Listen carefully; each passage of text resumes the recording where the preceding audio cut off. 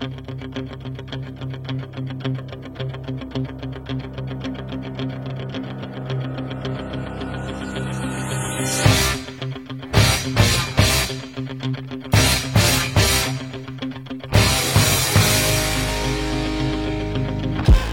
listening to the Piercing Wizard podcast, and I'm your host, Ryan Willett.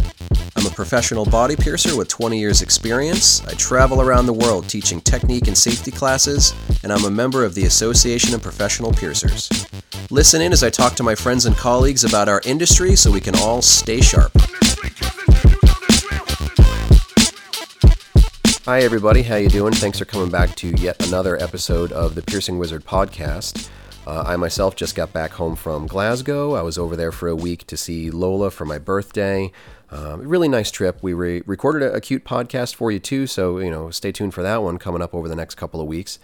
Everything was great about the trip, other than the fact that my suitcase didn't get there until 4 days after I did, because Heathrow Airport is kind of imploding right now. So that was the downside, but everything else was great about the trip. I'm home now, and I'm back to work getting this podcast ready for you. And this week's episode is going to be from the APP conference with Pablo Perelmuter. Pablo's on the board of directors, and it's a really fascinating conversation to learn how Pablo went from growing up in Argentina to being married, owning a studio, piercing out in California, being on the board of directors, all that stuff. So it's a really amazing conversation, full of ambition, inspiration, all that other good stuff about body piercing. But also some nerd stuff for you. Pablo is on Team Nerd as far as piercing stuff goes, especially with the APP. So Pablo is also one of the people moving forward the new jewelry certification program. So I heard about that a little bit more at the conference. I wanted to talk to Pablo, get that kind of explained to people out there so they understand the benefits of a program like this. Also coming up over the next couple of weeks, I'll have an interview with Brian Skelly, which is kind of like a part two to the jewelry certification conversation. We talk about understanding mill certificates and why the jewelry certification program is so important, so stay tuned for that. One last thing I want to mention just about the APP conference. I've been seeing a lot of people posting all these amazing portraits that they got at the photo booth, and I want to say a really special thank you to John Balk. Put a lot of time and dedication into the photo booth at conference, and made some really fantastic pictures for people, captured a lot of really nice moments. Got some really nice photos of myself and Lola from John. So I just want to say thanks for your hard work and your dedication, and also your talent. You have a really good eye for capturing stuff like that. I have a few educational opportunities coming up for you. I'm doing a live webinar all about bevel theory on Sunday, August 14th, 2022. That's open to professional piercers of all experience levels. So especially if you're not already comfortable with blade needles or about bevel theory or what those things really mean, I would love to have you at that class. You can go to ryanpba.com to get more info and to sign up. I'll also be doing a live workshop online right after that class, and we can talk about how to actually perform this stuff, how to dial it in. Also on Monday, September 5th, I'll be doing a live and in-person day of seminars in the Chicago area. I'll be doing a needle bending workshop, but also an open techniques workshop where we can really talk about how to mark, how to pierce, how to do whatever within the realm of body piercing. And I'll also be doing my live ethical sales strategies class. I don't do that one very often, but I've been getting asked about it more lately. Different tips and tricks about how to sell all like that really beautiful jewelry that you bring into your studio, all different helpful stuff there. So you can sign up for those at ryanpba.com, or you can send me an email. But for now, let's go ahead and get into this interview with Pablo, and I'll be back a little bit more at the end. So to start, introduce yourself, who you are, where people can find you, any social media or any other info. Great. My name is Pablo Perelmuter. I am a piercer from Buenos Aires, Argentina. I'm born in Buenos Aires, Argentina. I now live in Lafayette, California. I own and operate Lemonade Piercing with my wife, Becky. You can find me at Lemonade Piercing in all social medias. When we met, I met you as kind of a California piercer, an educator, all that stuff. But you said as your story started in Argentina, so I wanted, in whatever words, however long you want to talk about it, I wanted to kind of get some of your story, because you seem like a really driven individual who maybe started with one community, started with certain circumstances, and you kind of like you seem like the kind of person who wants to do and be the very best you can, and you've had quite a progression to get there. So tell me a little bit about your story. Absolutely. So I started piercing in Argentina in late 90s, early 2000s, and I was always driven to be better. Like, I will wake up every morning and say, this is the thing I'm doing, piercing is the thing I'm doing, and I want to be better than yesterday. And that has been my motto for my whole life until right now. As the only place I could learn at that point was BME. I started talking with a lot of folks, and I started getting super inspired by those guys. And it was really difficult because at that point, most piercing was not what I was. I'm a nerd. I was a chubby nerd guy who didn't look the part for piercers at the time. And it was hard to find myself. And in BME, I was able to find other folks, maybe around the world, that was into the science of piercing. And I get super attracted to that. And as I was seeing them, it was almost impossible for me to get that kind of education. So in Argentina, just to give you some background, it is illegal to do imports. You can't bring things from outside. All imports? Pretty much all of them. Okay. There's exceptions, and you have to pay like 150% fee. So it's insane the cost of materials. Right. Argentina doesn't manufacture medical supplies, which means that the only imports of medical supplies are for hospital use or black market, and that's how most folks get their stuff. So since I was super young, I will go to other countries like Chile and Brazil, buying stuff and bringing it in a bus. Yeah. And I remember when I was at LBP, someone had to tell me a story about how they had to smuggle a Statum into their country. Yeah. Oh God, yes. Yeah. We had to smuggle so many things into our country to make like the job easier. And about 2002, I would say 2001, 2002, I decided I want to use sterile gloves. And that was the thing. And there was a really long BME conversation. I was trying to translate it, so I used to miss half of the conversation. And I decided I want sterile gloves. And sterile gloves was absolutely not available in my country. Even for medical professionals, was not available in my country. So I started going to Chile and buying them and bringing them in. Really shortly after that, I developed latex sensitivity, which makes things way more difficult. Because even if I could buy them, if I could get them, the price of sterile natural was insane. Especially in the early 2000s. Especially in the early 2000s. I find a company in Uruguay that's about 45 minutes from Argentina. It's really close. And I will buy them and bring them. And I was piercing with nitrile sterile in 2002, something like that. I was always super driven to do what I was best, right? I was traveling around the continent trying to find education. There was small seminars, there was small things. And I believe in 2005, I met this piercer named Chango. Chango come to APP conference many times, and he used to work with Alicia Cardenas, Soul Tribe. And in that convention, there was like a tattoo convention. He was doing a seminar, and I was the only one that signed in. Really? I was the only one that signed in. And he say, I won't do this unless you find like there's one more person.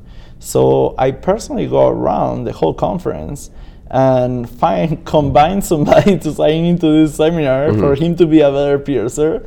And we did a workshop. And in the workshop, I kind of learned about APP and what it was. And I learned freehand techniques, and at that point I get my very, very first Shenzhen Violet, my very first little bottle of Shenzhen Violet, and my mind was blown. And at that point I started trying to do heavier research on how could I get to that point, right? He was piercing freehand. He give me, in South America we was using catheters at the time. He gave me a few boxes of needles, of blade needles, Now it's called needles, but we call them blade needles in South America. I'm really familiar with that terminology anyway because I'm in Europe so often. Right. Yeah. And that blew my mind. And I was using blade needles and just pushing the jury behind. I didn't know there was tapers. Right. Tapers was not accessible to us. And like, what kind of year would you say this is? 2005. Yeah. Okay. I think at that point, I didn't know, and I was in America with all the access in the world to everything, and I didn't even know about that stuff. We will push the jury. Even 18 gauge, we will push them. Yeah. In that time, we didn't pierce that many 18 gauge stuff. More than nostrils. Everything was thicker. Right. But yeah, he teach me all those things. And I had a strong limitation that I didn't speak any English, zero English.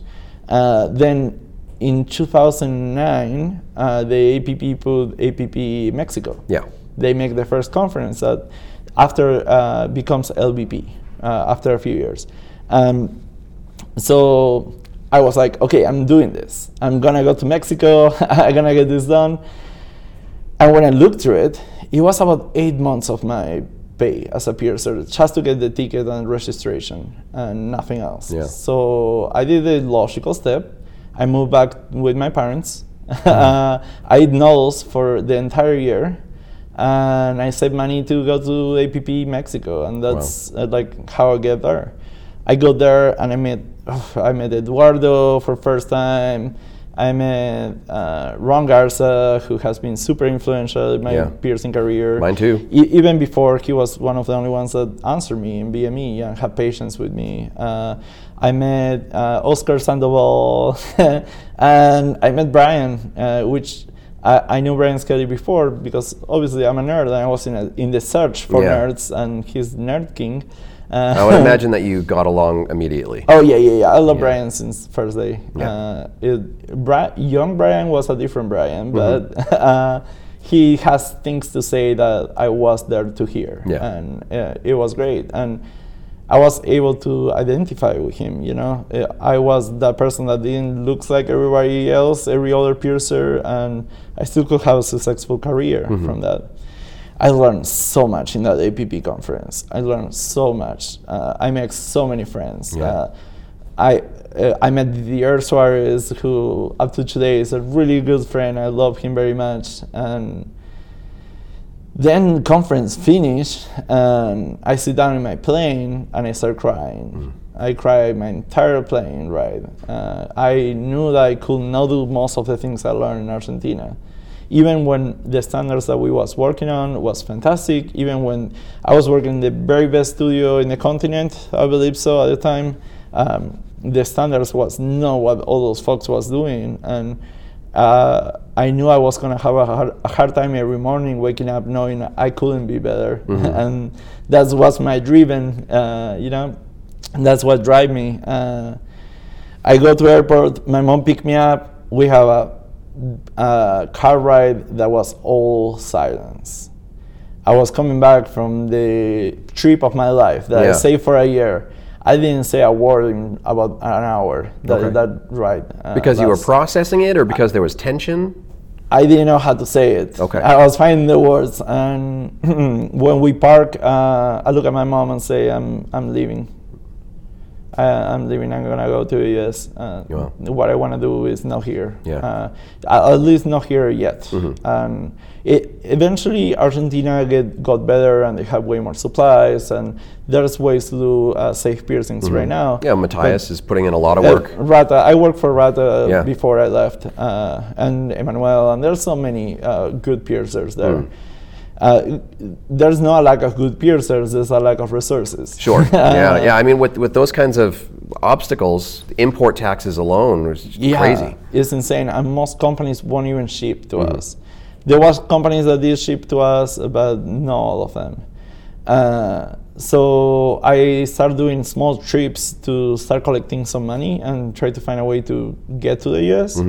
And then I moved to New York on December 12th of 2012. 12. This 12 is my 10th year here. Wow. And I landed in New York with $6 total. I was homeless. I have no money. In my mind, I was moving to the US, and every single shop was an APP member and work up to standards. And I faced the reality that was not true. Yeah. That was not a reality. I was working better in Argentina than most of those studios at the time. I'm lucky to have some family in the US. I have family in Michigan and in Las Vegas. So when I was homeless in New York, that didn't last too long. It was really cold. And the third day when I landed in New York, Sandy hits the storm. So I was in a shelter for a few days, making sure that we were safe. And after that, I moved to Michigan. Michigan wasn't really forgiving for folks with an accent. Okay, right. I didn't speak any English at that point, zero English. All my English was from movies, you know. I didn't speak anything. I work in a really off-standard shop in Michigan for a few days. I make a little bit of money and make my trip to Vegas. I take a train because it was all I could afford. And it was 3 days. I had no food. It was no fun. I make it to Vegas where I have cousins, and my cousins let me stay with them. They live in Henderson. That's like pretty close. Yeah. Pretty close, but they also work in Henderson. So I applied for a job. They give me a job here in Vegas. I got the job fairly fast because it wasn't that great studios. And was it like a tourist studio? It wasn't like a tourist studio in the area, and they're always hiring piercers. So I got the job, and I was waking up at 6 in the morning every morning to walk from Henderson here because I couldn't afford a bus. From Henderson? Wow. Oh yeah, in Vegas summer. I would get here and put myself together and work, but after like about a year, I realized that there was not much that I could grow in Vegas. At the time, right now there's a lot of awesome studios, but at the time that was not the reality. Eventually I got myself an apartment and I was a little bit more comfortable, but it was not my dream. It was not why I come here. And always like looking at BME, I was looking at all those California studios, you know, it's like a cluster of amazing piercers and studios. So after APP, once APP finished, my first APP that I attended here in the US, a friend of mine say, if you want to be better, you need to leave Vegas. And I didn't disagree. So I packed all my stuff again, and I left Vegas with about $50, $100. I go to Greyhound Station the same day after conference Friday. And I asked the lady, how close to San Francisco can you get me? And she said, LA. So I was like, cool. So I take a trip to LA, and in that conference I met Roger Rabbit, who we're still really good friends. I love Roger very much. And I sent him a message saying like, hey, I'm on my way to LA. And he was like, cool, come stop by to see us. And I stopped by there, and he let me crash in his couch, and he was super nice to me. And 1 or 2 days he needed some coverage, so I was able to cover. My English was still really rustic, and I make enough money to take my tickets to San Francisco. So I buy a mega bus to San Francisco. And I make it there, and I have met another person who was here at conference, and they offered me a couch in San Francisco. And when I make it there, his roommate was Becky Deal, who now happened to be my wife. And I met with Becky, and I started going around all the studios in my first 2-3 days. But I was a little bit shy of applying. I didn't thought I was good enough to apply for those shops that are a little bit intimidating. If you've ever been in San Francisco, getting there as a fresh piercer with no English, it was quite intimidating. Homeless fresh piercing. So I applied in this studio called Exotic Body in Sacramento. I sent them an email. Mike answered me and was like, come meet me. So I used the leftover of my money to go to Sacramento. I had a meeting with him, and he said, cool. I showed him my portfolio, and he said, cool, start on Tuesday. I was like, great. I get out there, and I will never forget this. I was like, God, I get a shop in an APP shop. This guy have all the jewelry that exists. If you ever met Mike, he buy everything, and the conditions was fantastic to pierce. And then I got out and realized that was Friday, and I have no money, zero money. So that was harsh. Yeah. I had to survive all that weekend with nothing. Then I took a friend of a friend let me to stay in their couch, the Samantha, who now work at Exotic Body. Happened. And I take the job interview, I got the job, I started working there, and I was living at Amtrak station for like 6 months. I was living at Amtrak station. Sometimes I was taking trains, so I can sleep in the train, taking the train back. Wow. Going to like a gas station, taking a shower, gas station shower. Yeah. And going to work. And many years after, Mike told me that he never knew that I was homeless. And I didn't want to tell him. I want to be like the piercer I will hire. I didn't want to be the piercer that Sure. Yeah. start with the issues. Well, I think that's probably I don't know how to phrase it. That's probably the best thing you can do, because sometimes you meet body piercers and they create a persona. Right. And not to say that there's anything negative about people's personal lives or any of that stuff, but if you kind of do that fake it till you make it kind of thing, that can get you pretty far. That was kind of my goal. Yeah. And so what I was doing is I was living in the streets and working at Exotic Body. And in the weekends, I didn't have weekend shifts. I was going to San Francisco and hanging out with Becky, and I was staying with Becky. So I had a pretty okay balance. Yeah. Even when my life wasn't great, I was moving with my suitcase everywhere. Shortly after that, I applied for a job in Nomad, and I got it. And I applied for all the studios, and everyone invited me to work. And was that when Sean was owning Nomad? Yeah. With Sean, Sean was fantastic. I love Sean. I work at Nomad San Francisco, and when Nomad San Francisco closed, I was working in San Rafael, and I do guest spots in most of the studios around. I work for Darin. Darin invited me to work. Blue Star, yeah? Yeah, Blue Star. And in 2014, I think that might have been the first time I had a conversation with you in person was at Blue Star. Blue Star, yeah. Yeah. So a year after all that mess happened, and I got a job, and I find a roommate, and I rent an apartment in San Francisco because I want to be a badass piercer like all the San Francisco guys, and I didn't want to live in Sacramento. Nothing wrong with Sacramento, but I was missing out with all the fun stuff that happened in San Francisco. Sure. So I roommate with Mick Rawls, which former Gauntlet piercer and Cold Steel piercer, and he's great. I love Mick. I roommate with him for a bit, and after a year of all that, I became an APP member, and it was one of the happiest moments of my life ever. So that was, what, like maybe 15 years into a career, or? Yeah, about 15 years into my career. Become an APP member, and I was so excited about it. I was so excited. I started working really hard. I got weekend shifts. Exotic Body is a really busy shop.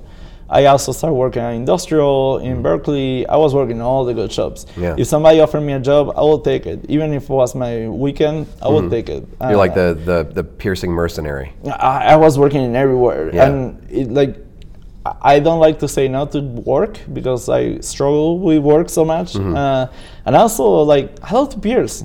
Dude, I love to go to a shop and do cool piercings and do better piercings. And that's kind of the mindset, right? In 2019, Becky and I was already educators, APP members, board members. I was elected into the board. I have been volunteer for many years in different committees. I work with you in outreach. I still in outreach. I work in membership and medical. I volunteer in most of the committees right now. Yeah. In 2019, we was ready to start traveling the world to do workshops and seminars and different things around. And COVID. Yeah. And COVID happens, and we got so much airline tickets. We had so much credit in airlines. And Becky and I sit down, and we decided that we want something more stable for our lives. And we decided to find the best spot for that. So what we did is we buy data. I'm a nerd, if you didn't figure out yet. I know, I picked up on that. Yeah. So we buy data from 4 different cities around us, the ones that didn't have shops around. As I work in all the shops and make friends with everyone, we didn't want to hurt nobody else's business. Yeah. So, and also it makes sense to find a target market that's not already being served by a high-end shop. right. So we buy data for all those places, and the place that had the best numbers was Lafayette. So we decided to open our shop in Lafayette, and we opened Lemonade Piercing, and we have been successful since day one. Yeah. And I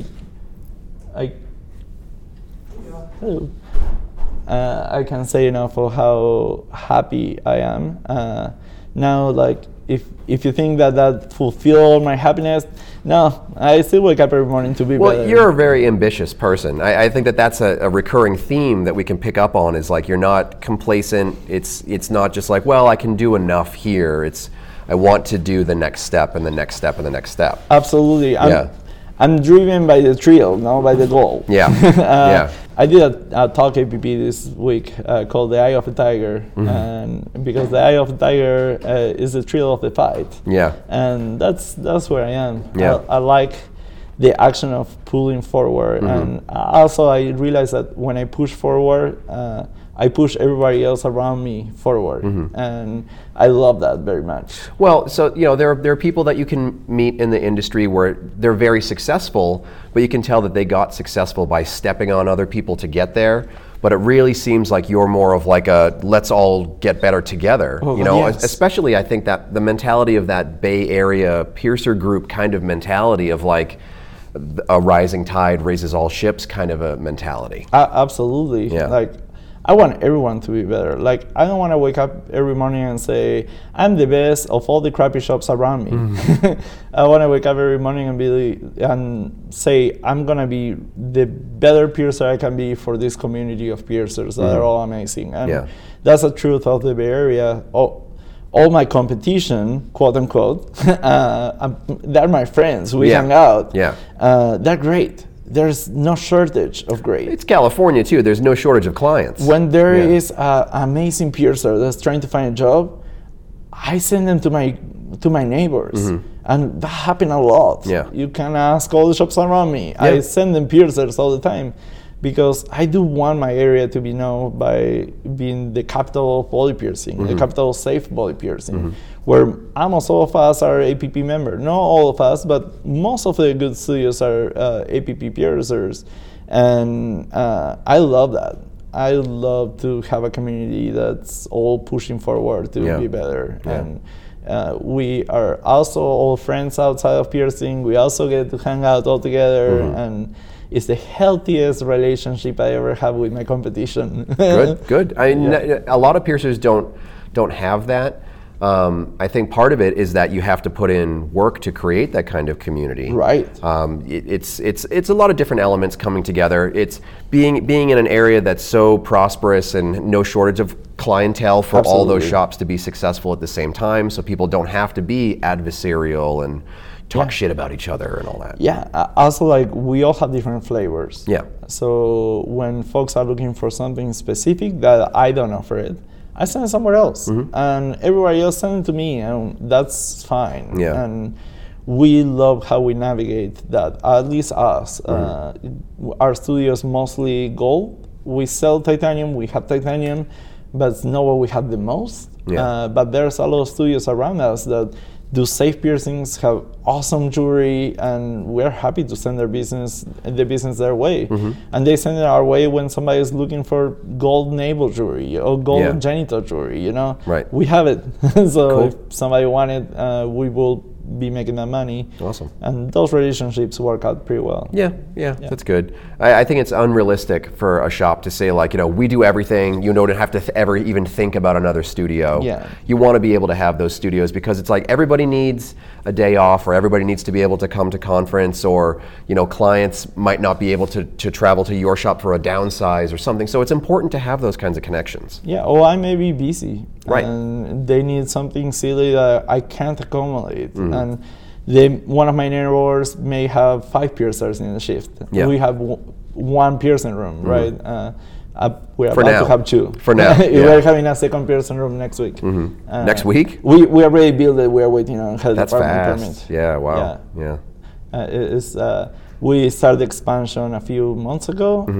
We are building a super large piercing room where we hope to have seminars in the future. Great. We have plenty of space and we have a permit for education. It's amazing. Yeah. It's amazing. And especially, being married to someone like Becky Dill, who's God, yes. also like a powerhouse in the piercing industry, the two of you together is like an unstoppable combination. Can I swear? Yeah. We don't fuck around. No, you don't. Yeah. We don't fuck around. We definitely have strong opinions that they don't line up. A lot of times we have different strong opinions, but we definitely rely on each other's strengths. Each one of us have a different skill set.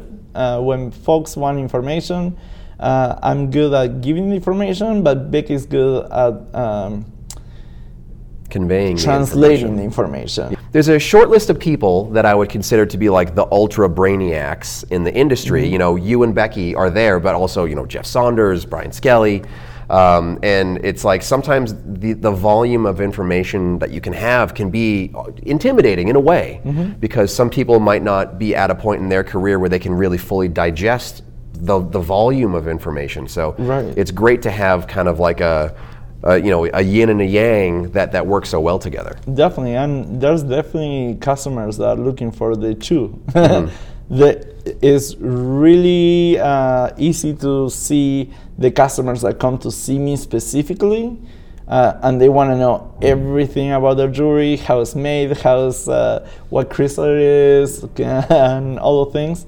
Versus the customers that are scared and they're going for experience and they're going for more anecdotal experience. And I don't know many people who have as much experience in genital piercings as Becky does. Yeah. And you can definitely see her customers are looking for that professional, friendly voice that does that trick, and she's great at it. Yeah. And you two are also just like really warm and inviting people. You let me crash on your couch once when I was out in California, and then we just kind of like hung out. And I also have to say, yes, you're a piercing nerd, but you're also a nerd, and I love your collection of like all your helmets and all that stuff. And are you still into like the knives too? Yeah. I do competitive archery as well. And, I try to find hobbies so I don't go nuts because my brain have a hard time taking breaks. I think there's a certain type when it comes to that. Like it's like if I'm not growing, what am I doing? Right. That was the whole reason I did this whole like Patreon thing during COVID, because it was like, what else am I supposed to do? I need a project. It is so difficult. I find myself that a good way to disconnect was making friends with folks that have no interest in piercing. And when I started doing archery, I find my friends that do archery, and they joke about piercing, but they don't really care about piercing much, and allowed me to disconnect for a few hours of my board work, my piercing work. That's important, because no matter how much you love your career in piercing or whatever the career might be, you can't do it 24/7 because like that's how people get 2 years in and then they're like, I can't do this anymore. Like if you want a 20 or a 30-year career, like you have to be a fully formed person with other passions and interests. Like I like to just go to wrestling shows and travel for that, and it's like if I didn't have that part of my life or these other things that are not piercing, I wouldn't be able to still be in piercing now. You burn out really fast, or you start overthinking small things. Like I used to fixate in small little details of piercing. That was driving me crazy and still drive me crazy, but I'm trying to do something about it, right? And before I was just getting frustrated and I was hating in the industry, and it was not the APP, it was like the industry as a whole. Why all reprocessing tools? Why you're not using sterile gloves? Why you have all those privileges of being in the US and not doing things the best you can? And it was me. I was failing. I have a tunnel vision of my story, and I wasn't looking at everybody else's story. So stepping back and doing other things allowed me to understand how other people think and how other people live. And instead of trying to force folks into things, I move into trying to educate folks in why the things I'm trying to say are more beneficial, and it's definitely less toxic. I was being toxic to myself. Well, what I've learned over time, because there was a point I kind of started piercing probably around the same time as you, and at the beginning it was like, I am correct in all things, and you just need to do what I do. Right. But now when I teach classes, I find that you get such better results if you don't tell people exactly what to do and just give them the final step. You give them the logic that would drive them towards making those same decisions. So for someone who's like a disposable piercer, if you just say, just throw away everything, people might react and push back and be like, well, the cost and the this and the that. But if you tell them the logic that brought you there of why you don't want to reprocess and why you want to use the jewelry you use, if you give them that same logic, a lot of them are going to come to that same conclusion, and that's so much more effective. Absolutely. My communication skills definitely improve. My English improves, so I'm able to communicate better to others on what I'm thinking or what I'm learning. But I definitely agree. Education is where it is. It's not about complaining for me anymore. Yeah, great. But I was there. Well, I mean, a lot of us were. There. So yeah, and we're all getting older too. So maybe we're just learning how to be better people. Right. Yeah. And also happened that the folks that I look up when I was a younger piercer was folks with strong opinions about those things. Like Brian has strong opinions. Alicia. Tom Braza at that point. Right. Ron. All those piercers who really have strong opinions about piercing, which I don't necessarily disagree with that, but I grow in to see the other side of it and see like folks who can do it. Wider perspectives. With traveling, if I go to a different country or something, one of the least successful trips I ever did to educate was LBP, because at the time I tried to educate to my American Northeast standard, and then just realizing that with people's income and access to material and everything, it was so unrealistic for me to expect them to just jump into the things that I would teach in the US. So now I really have to look at the whole picture and be like, well, what are you capable of? What are you interested in? What's the economics or what can you get your hands on, and then grow with that. And you have to look at the person you're talking to and not just put your own concepts on them. Right. Luckily, I speak 3 languages. I speak Portuguese, Spanish, and English, and I'm invited to teach a lot in different places.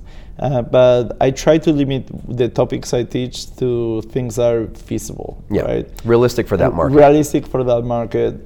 There's only one class that I think is not there yet. That's the disposable class. But if we plant that seed, eventually we'll take off a lot of issues that they have finding different resources as autoclaves, autoclave pouching, washers, ultrasonics. If they get their hands into the right resources to disposable, that may be the future for other countries. But I totally try to teach things that they can use. When I did my first APP trip that we talked about before, I remember the feeling, and I see the faces of people today, Friday, at conference, and I see a lot of those younger piercing thinking, I need to move, I need to change my studio, I need to do all the things, and that's fucking scary. Well, that's one of the things that I bring up when I do the Safe Practices workshop, is saying like how intimidated I was by my first conference, and when I went home, how I was a miserable cunt of a person, because I was like, we're doing everything wrong, we're killing our clients, we need to burn down the shop and start over again, and that's so unrealistic, So you have to maybe like make a list and then look at that list and think like, well, what can I do today, but what is my goal for next year or the year after that? Right, and I think give you a chance to step back. Step back and think. If you really need a change, if you're really working in an environment that's not safe for you or your customers, see if it's your own shop, what changes can you do, and how can you make them? Because nobody go back to their shops, burn it, and start from zero. Yeah. There's definitely a process, and I think what helped me the most when I come back from conference is know that I can reach out.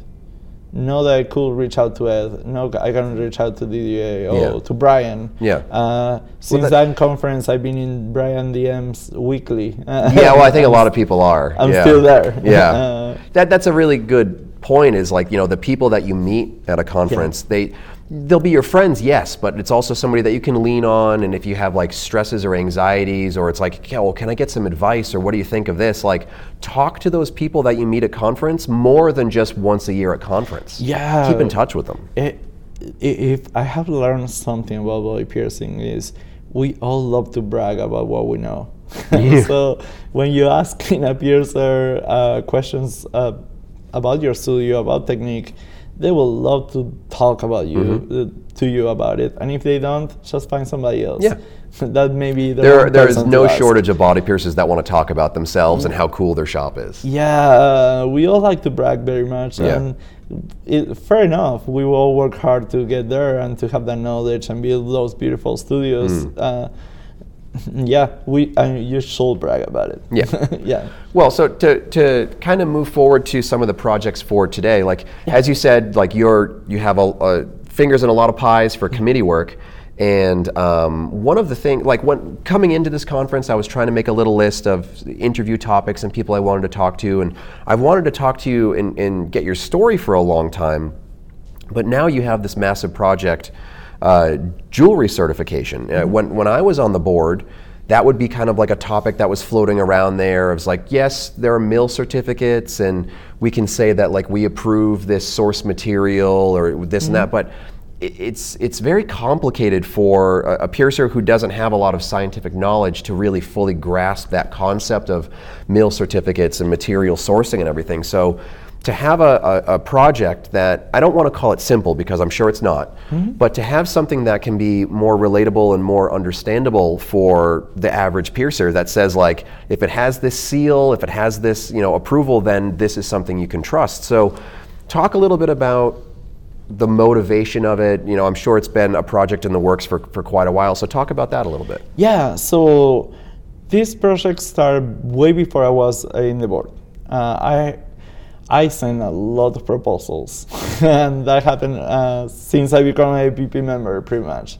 So I have this idea on how to build a verification program where companies that fulfill certain standards can be part, and we can make a list, so folks don't have to really learn about mill certificates as much and as deep. So we started 3 years ago with it. I sent it to the board approved it. I was a membership coordinator at the time, and we started working on it, and we started seeing a lot of interest. I started contacting all the companies, and the companies was really receptive to it.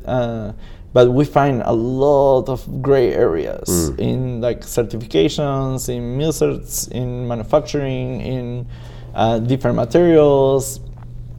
So we had to step back 3 steps and build a lot of infrastructure for the program to work, right? When companies provide us a mill cert, that mill cert comes from the sourcing, the company that manufactures the metal, right? There are not that many companies that source metal. That's not a really gigantic industry. It is a gigantic industry, but there's kind of a monopoly of 6-7 companies. Well, in the way that, like, if you want the best body jewelry, it's a very short list. Yeah. So when those companies want the best materials, I'm sure it's also a very short list. It is a very short list. So for the longest time, Brian and I and Christina Blasi too, we was sending the certificates to the companies and trying to get feedback from them, which was a little bit difficult. They're busy, Yeah, and did you find that like they have any sort of like, trade secrets or this, or we don't want to give you too much information? Or? Yes and no. Yes, they limit the amount of information that we get. but one with disclosure that the company provide that. All we look for is a verification that that's truth, right? If you're mildly knowledgeable in Photoshop, it's really easy to falsificate that meal certificate. Yeah, I'm sure. So that was one of our issues, is meal certificates that was looking a little bit iffy. So we started contacting the different companies and got contact with a person from each company. So right now, we was able to verify them. We was able to get the meal certificate, make a phone call or send an email, and we will get the answer of that meal certificate is real or not. Yeah, okay. So, like, are you working with this company, this vendor? Hey, you have a few different numbers in meal certs that they can check, and if that match, perfect. That means that it is true. Okay. So we are able at that point to start the conversation from this certificate is real, right? Yeah. Then there was a few different companies that was manufacturing up to standard and off standard jewelry, and it has been such a hassle for members. As part of membership committee, there is always a marketing fact on that, and when they will call to a company, some companies will say all of our jewelry meet all they'll those misrepresent standards. because Right. they want the sale. They don't necessarily care so much about that aspect. And there was no way to verify that. The meal certificates, if you have ever read one, come with quantities. And the quantity has to make sense of how much jewelry is manufactured with that specific bar, right? That thickness and all. So we was finding so many issues and inconsistencies with that. So just a quick question for me to understand, like, what is the unit of measure for material? Is it by weight? Is it by like foot length? Like how Both. do they? Okay. Usually in the meal certificates you get the weight and you get the amount of bars in each size. Okay. So one certificate is for one size of bar for X amount of material, but it's all in the certificate. Okay. Usually each certificate is about 3 pages. You have the page from the company that say what it is. Yeah. They have the first testing and the quality testing. So you can kind of get a sense of like, well, if a company sells this large bulk of jewelry, but they only have this small base of the high quality material, you know that they're not making everything out of that material. Absolutely. Yeah. And also there's no way for you to know. Okay. Without, I'm sure, some sort of laboratory testing. Yeah, you can do TXR, but if you do certain testing, you have to test every single piece, which is not feasible. Because you need a control. Exactly. Yeah. There's no quality controls in how that's done. So we decided to start with manufacturers. And the reason why we started with manufacturers is because we get the best quality information from manufacturers. We know what they're doing. We know what they're doing it. Yeah.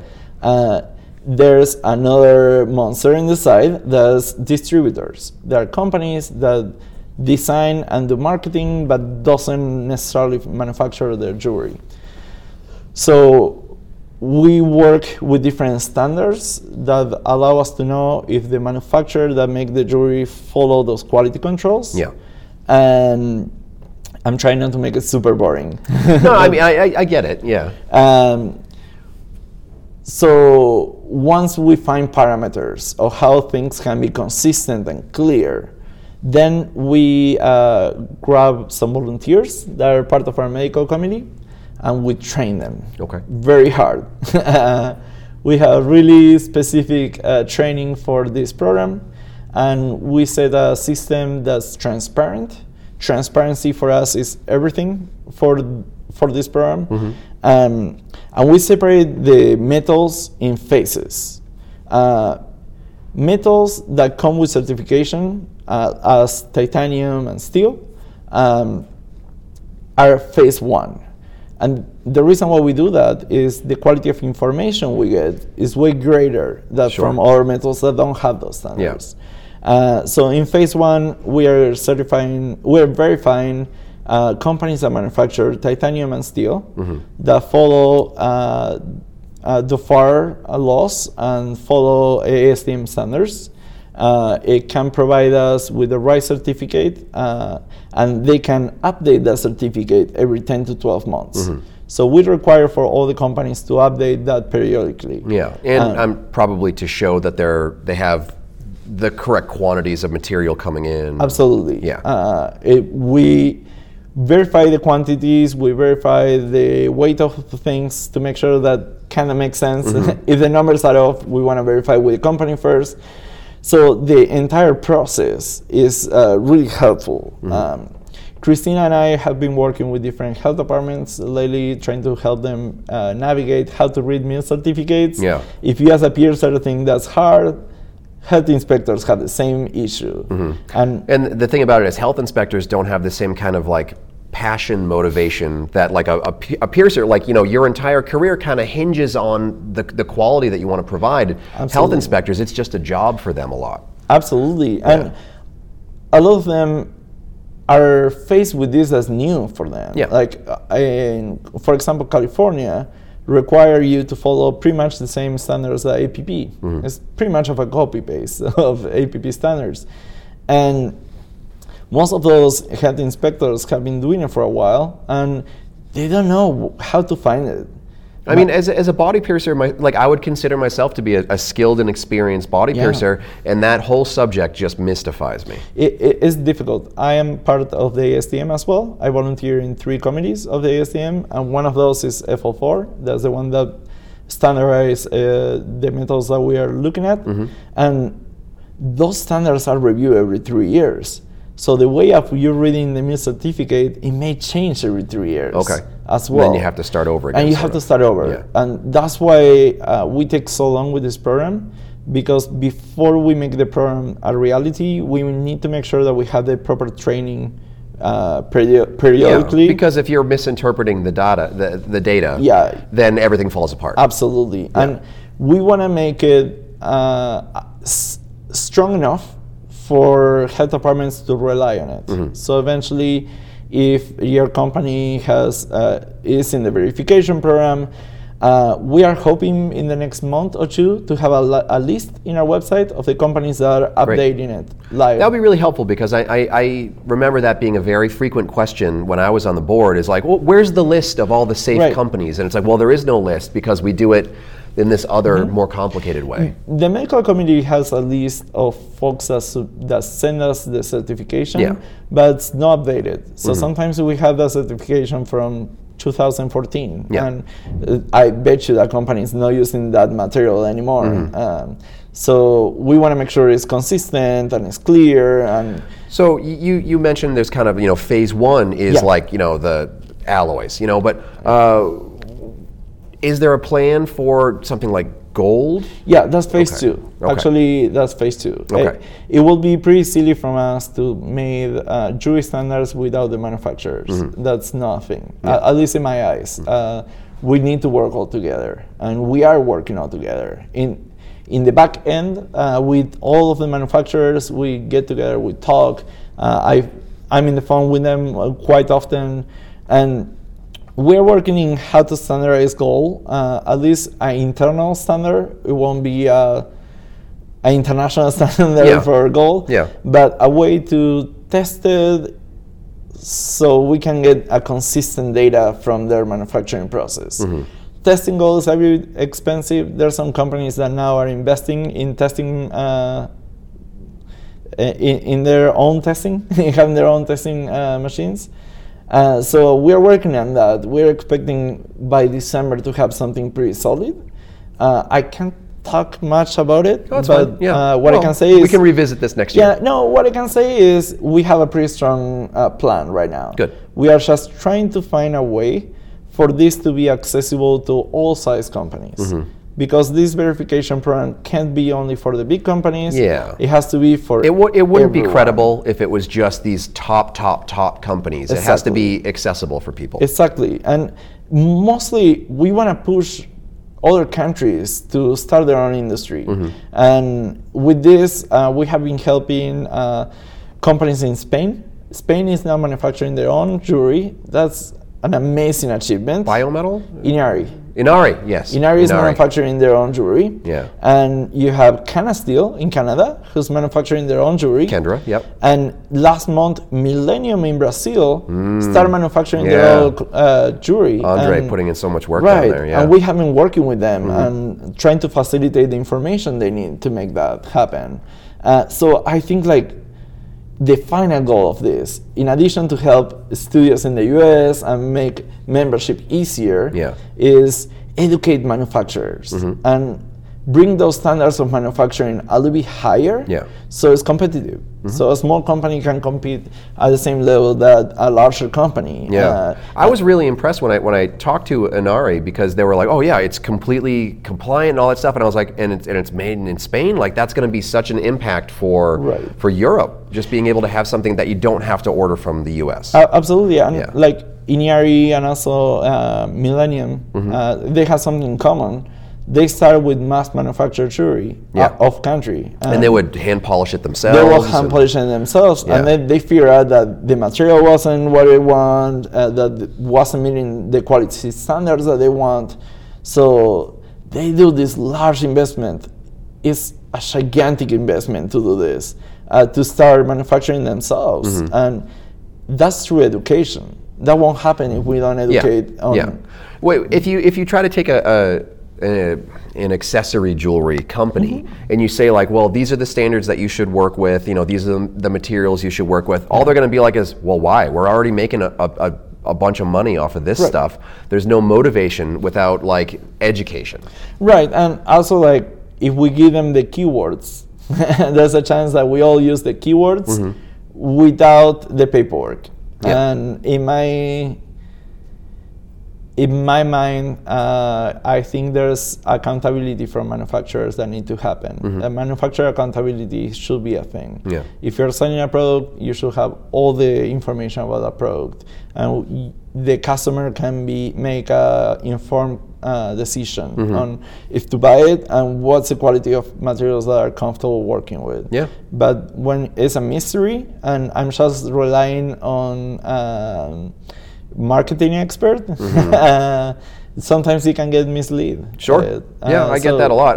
That's a thing that I see in the post-conference pocket, is sometimes people come here, they have money to spend, and they get kind of like led into buying something, and then they get home and they're like, oh, I bought the wrong thing. Conference one was one of the things we was trying to solve-ish.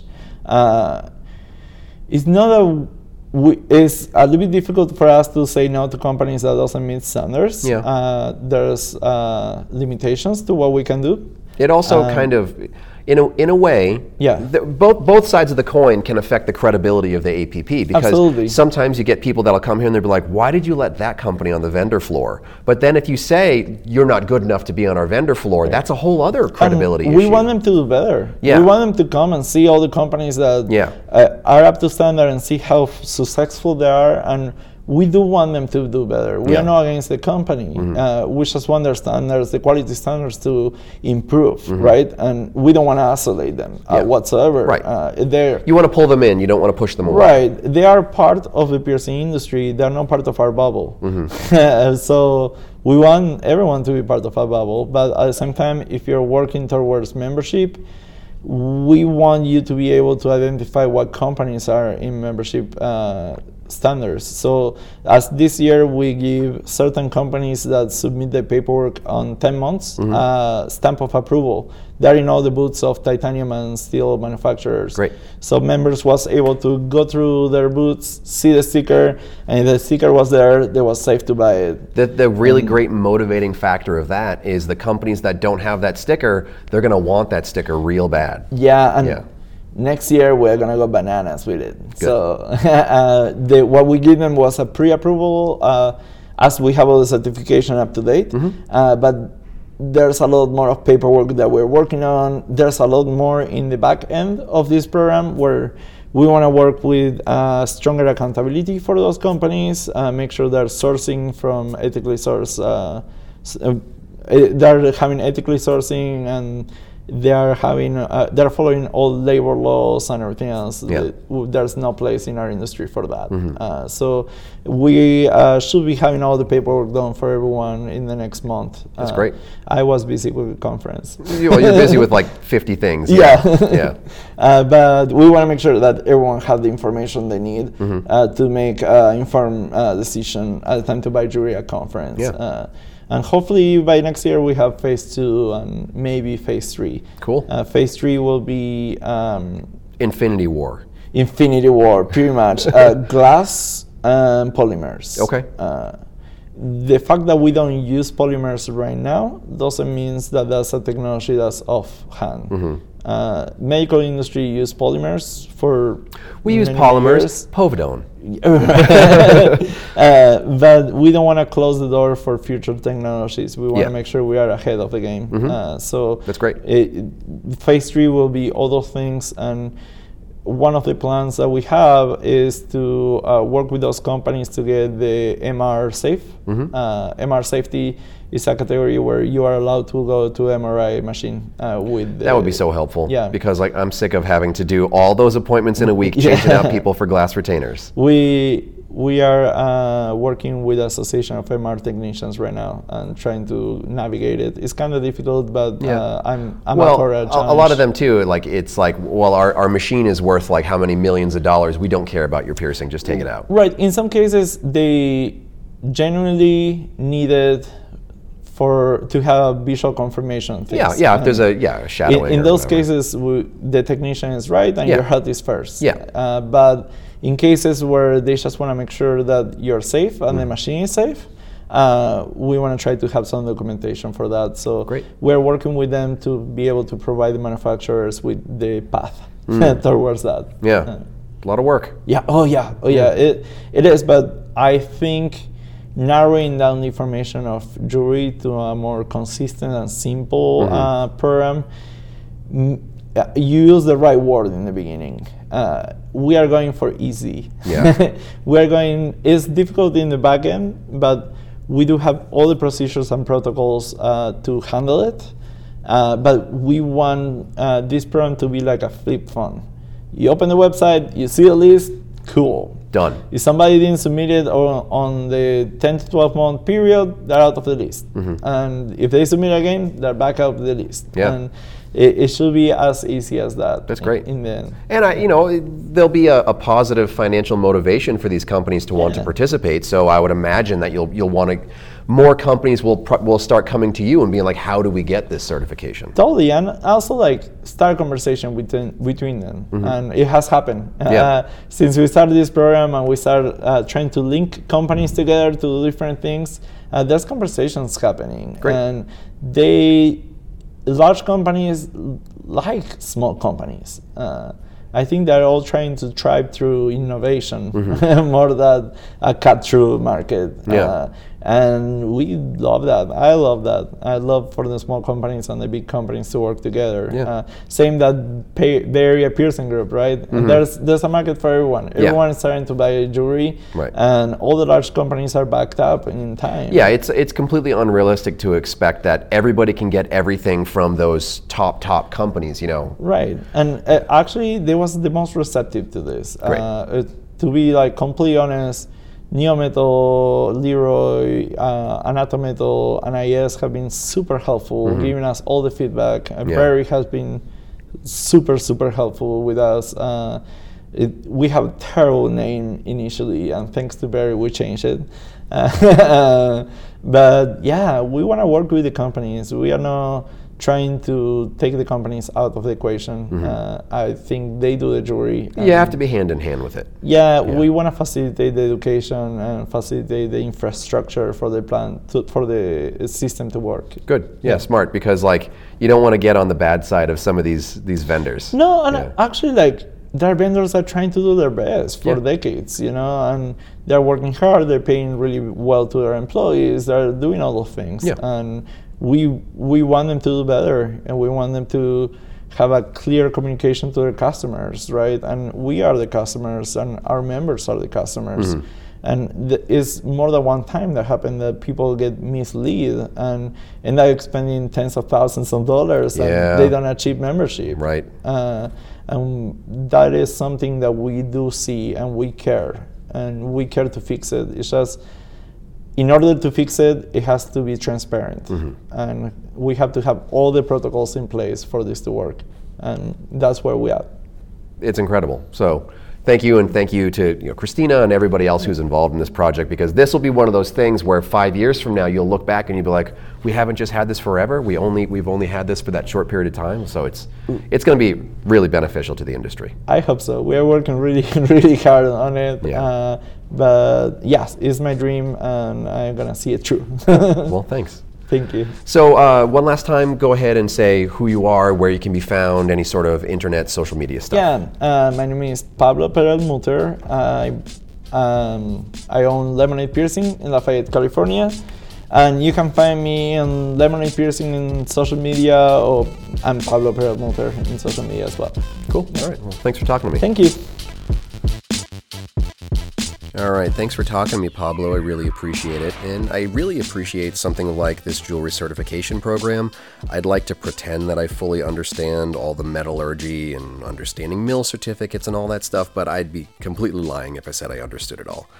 I have that Part B kind of conversation coming up with Brian Skelly in the next few weeks. We talk more about mill certificates and jewelry certification and all kinds of nerd stuff there.